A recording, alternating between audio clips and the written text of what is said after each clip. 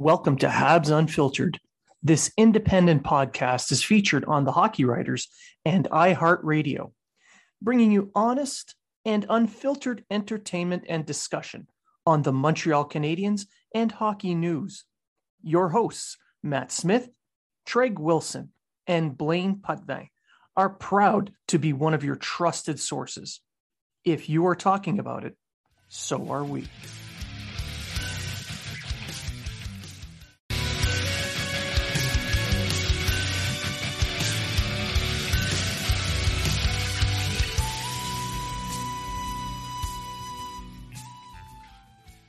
Welcome to Habs Unfiltered. This independent podcast is featured on the Hockey Writers and iHeartRadio, bringing you honest and unfiltered entertainment and discussion on the Montreal Canadiens and hockey news. Your hosts, Matt Smith, Treg Wilson, and Blaine Putvin, are proud to be one of your trusted sources. If you are talking about it, so are we. Be sure to go to habsunfiltered.net to check out all the great giveaways, all the great sponsors, all the promo codes for each sponsor to save you money on amazing products. Welcome to Habs Unfiltered. I'm your host, Blaine Putvin, and I'm joined now by a special guest, Jake Furlong of the Halifax Mooseheads. Welcome to the show. Thank you. It's an honor. I'm really happy to have you here. I've been doing some work covering some of the QMJHL, and it's really fun to have a Halifax Moosehead, one of my local junior team, come on, and I'm really stoked to have you on. So again, thank you very much for doing this. Yeah, thank you for having me. Now, one of the reasons that kind of tickled my fancy when I was assigned your file to scout was the fact that you basically live just up the street from me. So you grew up playing with the TASA organization out of Halifax, correct? Yeah. And you went through the Gulls program and everything. Yeah, exactly. So what was it like playing for that level of hockey and then moving on to play for Team Nova Scotia? And like, what kind of dedication is required of someone at that age to be able to move up? Yeah, I think it's just the enjoyment and love for the game. I'm surrounded by really good people, my family, my friends, and we all just love hockey, and that's what we want to do. Leighton Carruthers is my roommate, another kid who plays in the Q. So we did everything growing up. We a lot of early mornings, a lot of late nights at the rink, and things like that just really help push us and push each other to take that next step growing up. Now, you got to do something that not everybody gets to do, and that's get selected in the draft by your hometown team. You were an early second round pick, and it didn't take you long to break in. So what was it you feel that you brought in your first camp that really caught their eye? Yeah, I think I'm a really cerebral player. I think I see the game and think the game really well. I think that's my strong suit. Still to this day, I think that helps me a lot. I think just as a young 16-year-old, you're kind of going into those camps nervous, not really what to expect. And obviously, big guys like Cam White, Justin Barron there, and you're watching them. They just play, smart, simple, a pro-style game, and that's kind of what I tried to do at the start, and then grow from there. Now, you mentioned your style of play. You played with Justin Barron, who, for my listeners, he's their new he's the flavor of the month, being a Montreal Canadiens podcast. So people are pretty excited to have him. Who was your hockey idol, and who do you model your game after?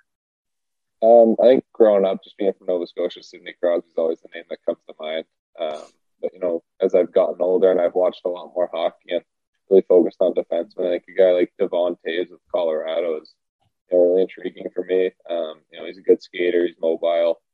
He's very smart, which is the main attraction. And he just plays good on both sides of the puck. And he's a guy I really like to model my game after. So I've noticed that your physical game has improved quite a bit, especially since your latest growth spurt that happened a couple of years back. So Have you increased your physicality thanks to that, or has it just remained the same for you?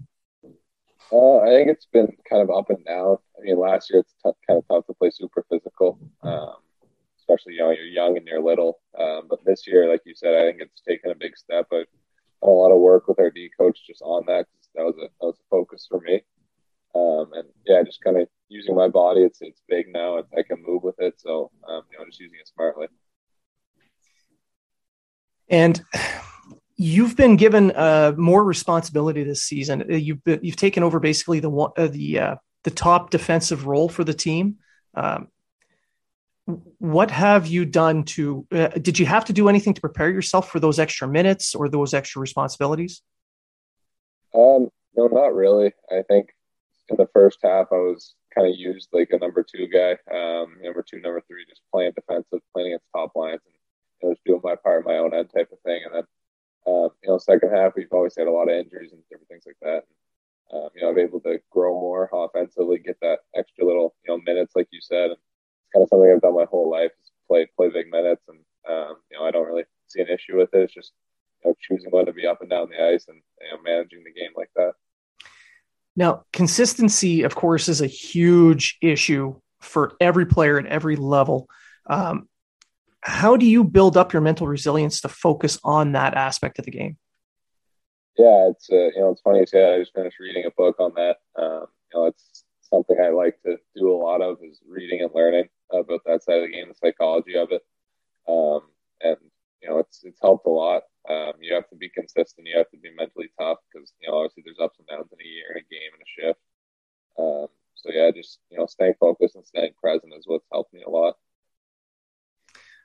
Okay. And now you mentioned playing with Barron last season. Do you still talk to some of the other alumni players who've moved on? Do they keep in contact and provide information or tips?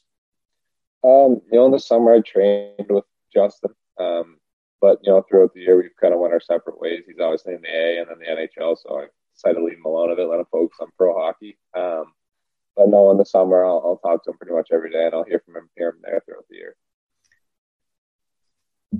Yeah. So you mentioned that you like reading and learning and focusing on that aspect of the game, which I find helps kind of build the hockey IQ for a lot of players. And you've already got that innate ability.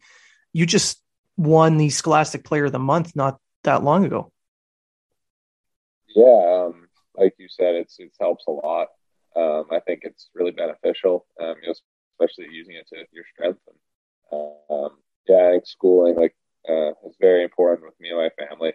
It's always been there since I was a kid. It's that's number one for my parents, and I just really focus on that side of the thing too.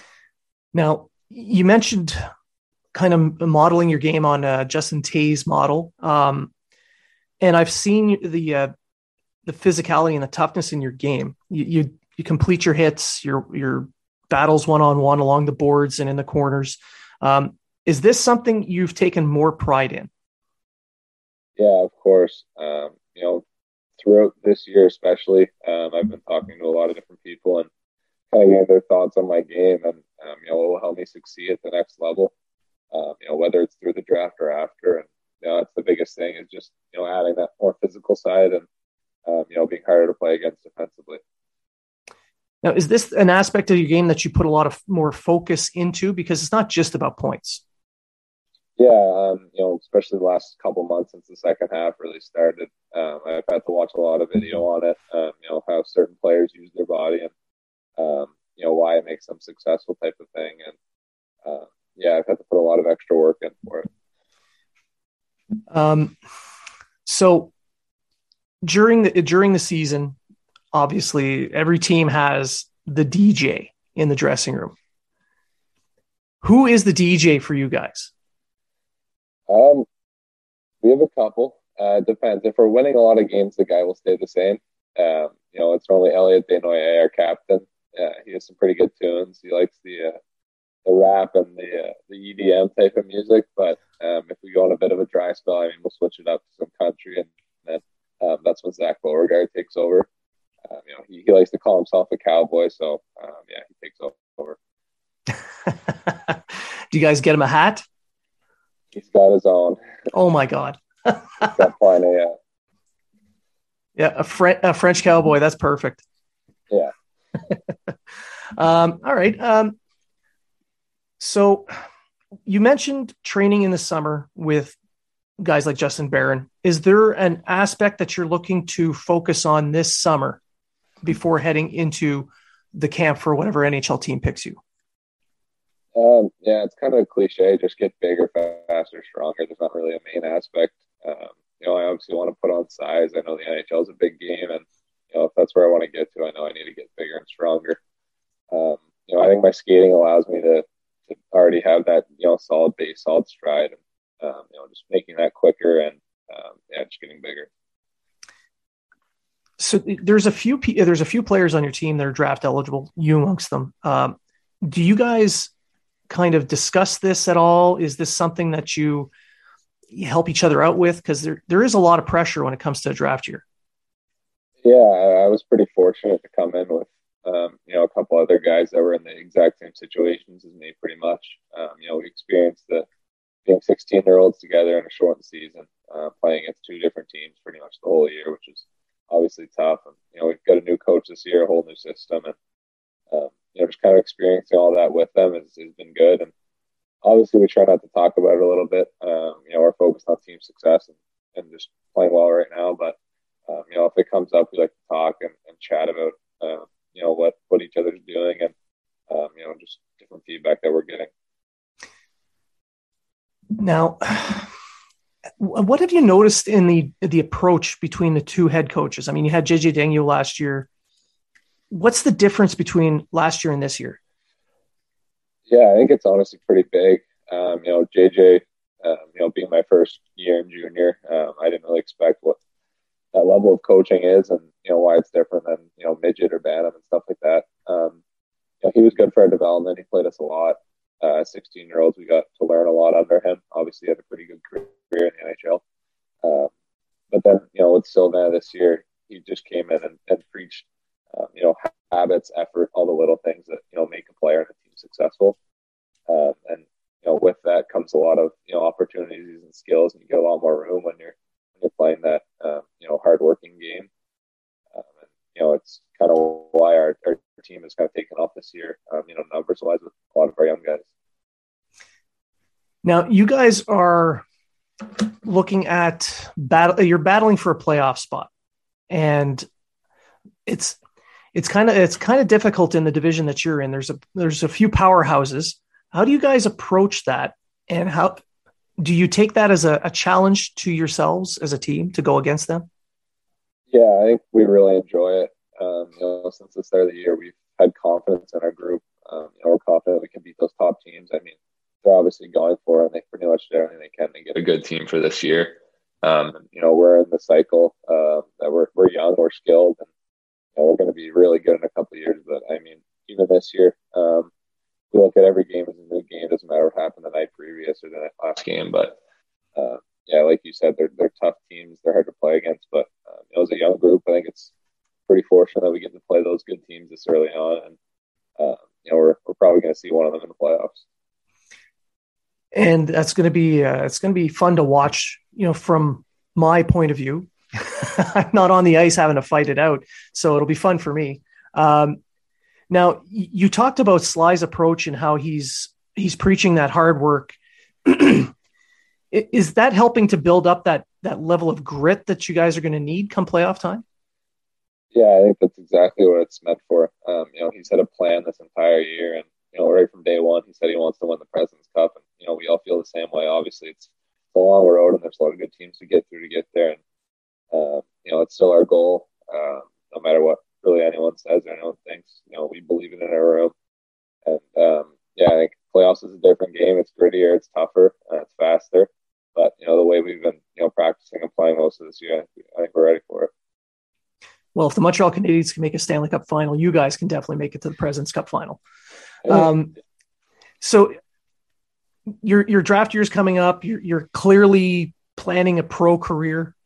Is your goal to supplant Brad Marchand as the greatest hockey player in Hammond Plains? Maybe. Yeah, he's a Hall of Famer, so I don't know. I won't go that far. Or at the very least, take his gigantic poster down from the St. Margaret's Bay Arena. Yeah, I wouldn't mind up there next to him. So there you go. That would be actually really great. Seeing the I coach here in the TASA program. I've got kids that play in it, so having them look up to you guys, it's a really a big deal for players like yourself to have success, not just at the junior level, but moving ahead, because they really look up to you guys, and it's motivating to them. Most will never make it, but at the very least, they see the work that you guys put in, and hopefully that translates to what they do outside of hockey. Yeah, you hit it right on the head. I was the same way growing up. I've always looked up to people that came through TAS, and the rink. If you don't know, it's there's a lot of posters and pictures of players that have pretty good careers, and walking by that every day kind of inspired me as a kid, and just wanted me and my buddies that played just wanted to get up there one day, and it's pretty fortunate that we've been able to get this far so far. Seeing that poster of Potty holding a President's Cup, it must have been the reason why. Yeah, this year is a year that you really want it. Yeah, it's definitely in the back of my mind. Yeah. Well, I hope you get there. Not just for yourself, but for the city, obviously. It'd be nice to see Halifax win another President's Cup. Now, before we end this and I let you go, when you were playing on regular club teams, I want to kind of go back to the whole building up grit and physicality. Did you find playing on the club teams more beneficial to growing your game because it's not a super team? You're the man. You're going to be focused on. Yeah, I think it's really, really beneficial for me. Every level I went up, we had a good team, but we were definitely relied upon, over other guys. But yeah, just getting that extra attention. Maybe there's a forward sitting on you in the O-zone. Finding ways to work around him. Same with these when you're going to play against top guys a lot. So, just learning and developing, and at that age especially, it's all about just getting better and developing, which is the biggest thing. So, it was definitely very good. Now, clearly, it being your draft year, you don't care who picks you as long as someone picks you, and you are destined. Well, right now you're slated to be selected somewhere around the late second, third, maybe the fourth round, somewhere in that range, and you don't care who picks you. But what team did you grow up watching? Pittsburgh Penguins was kind of the number one, obviously with Sid being from here. But I liked every team. My dad's a big Montreal fan, so I watched a lot of them. And just all the games that are on TV, pretty much I'd watch. I was in love with the game, so whatever I can find. It would be kind of neat to see you join Justin up in the Montreal training camp. Yeah, that wouldn't be bad at all. You'd have a familiar face. Exactly, yeah. All right. Well, Justin, sorry about that. I had Justin Barrett. I just finished talking about him. Jake, I want to thank you for doing this, coming on, giving us a little bit of an insight into what a draft year player has to face. And of course, go Moose, go. Yeah, exactly. Thank you for having me. It's awesome.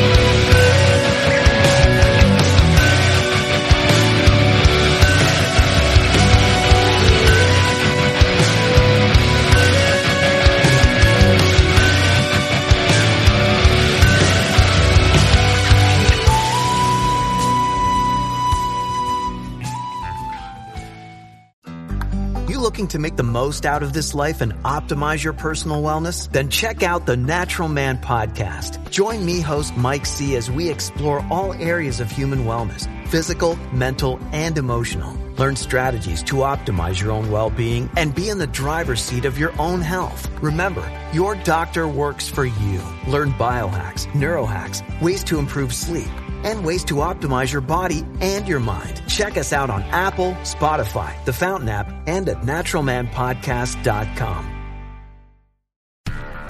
Do, Did, Will, the Story of People podcast is now available on the Crier Media Network. The first 5 episodes are here and feature some incredible guests that fit into one or all 3 of those categories. Ready? Tara Sloan from the San Jose Sharks Undercurrent podcast at NBC Sports. Marianne Iveson from Iveson Voice and the Let's Take This Outside podcast to talk about the world of outdoors as well as voiceover land.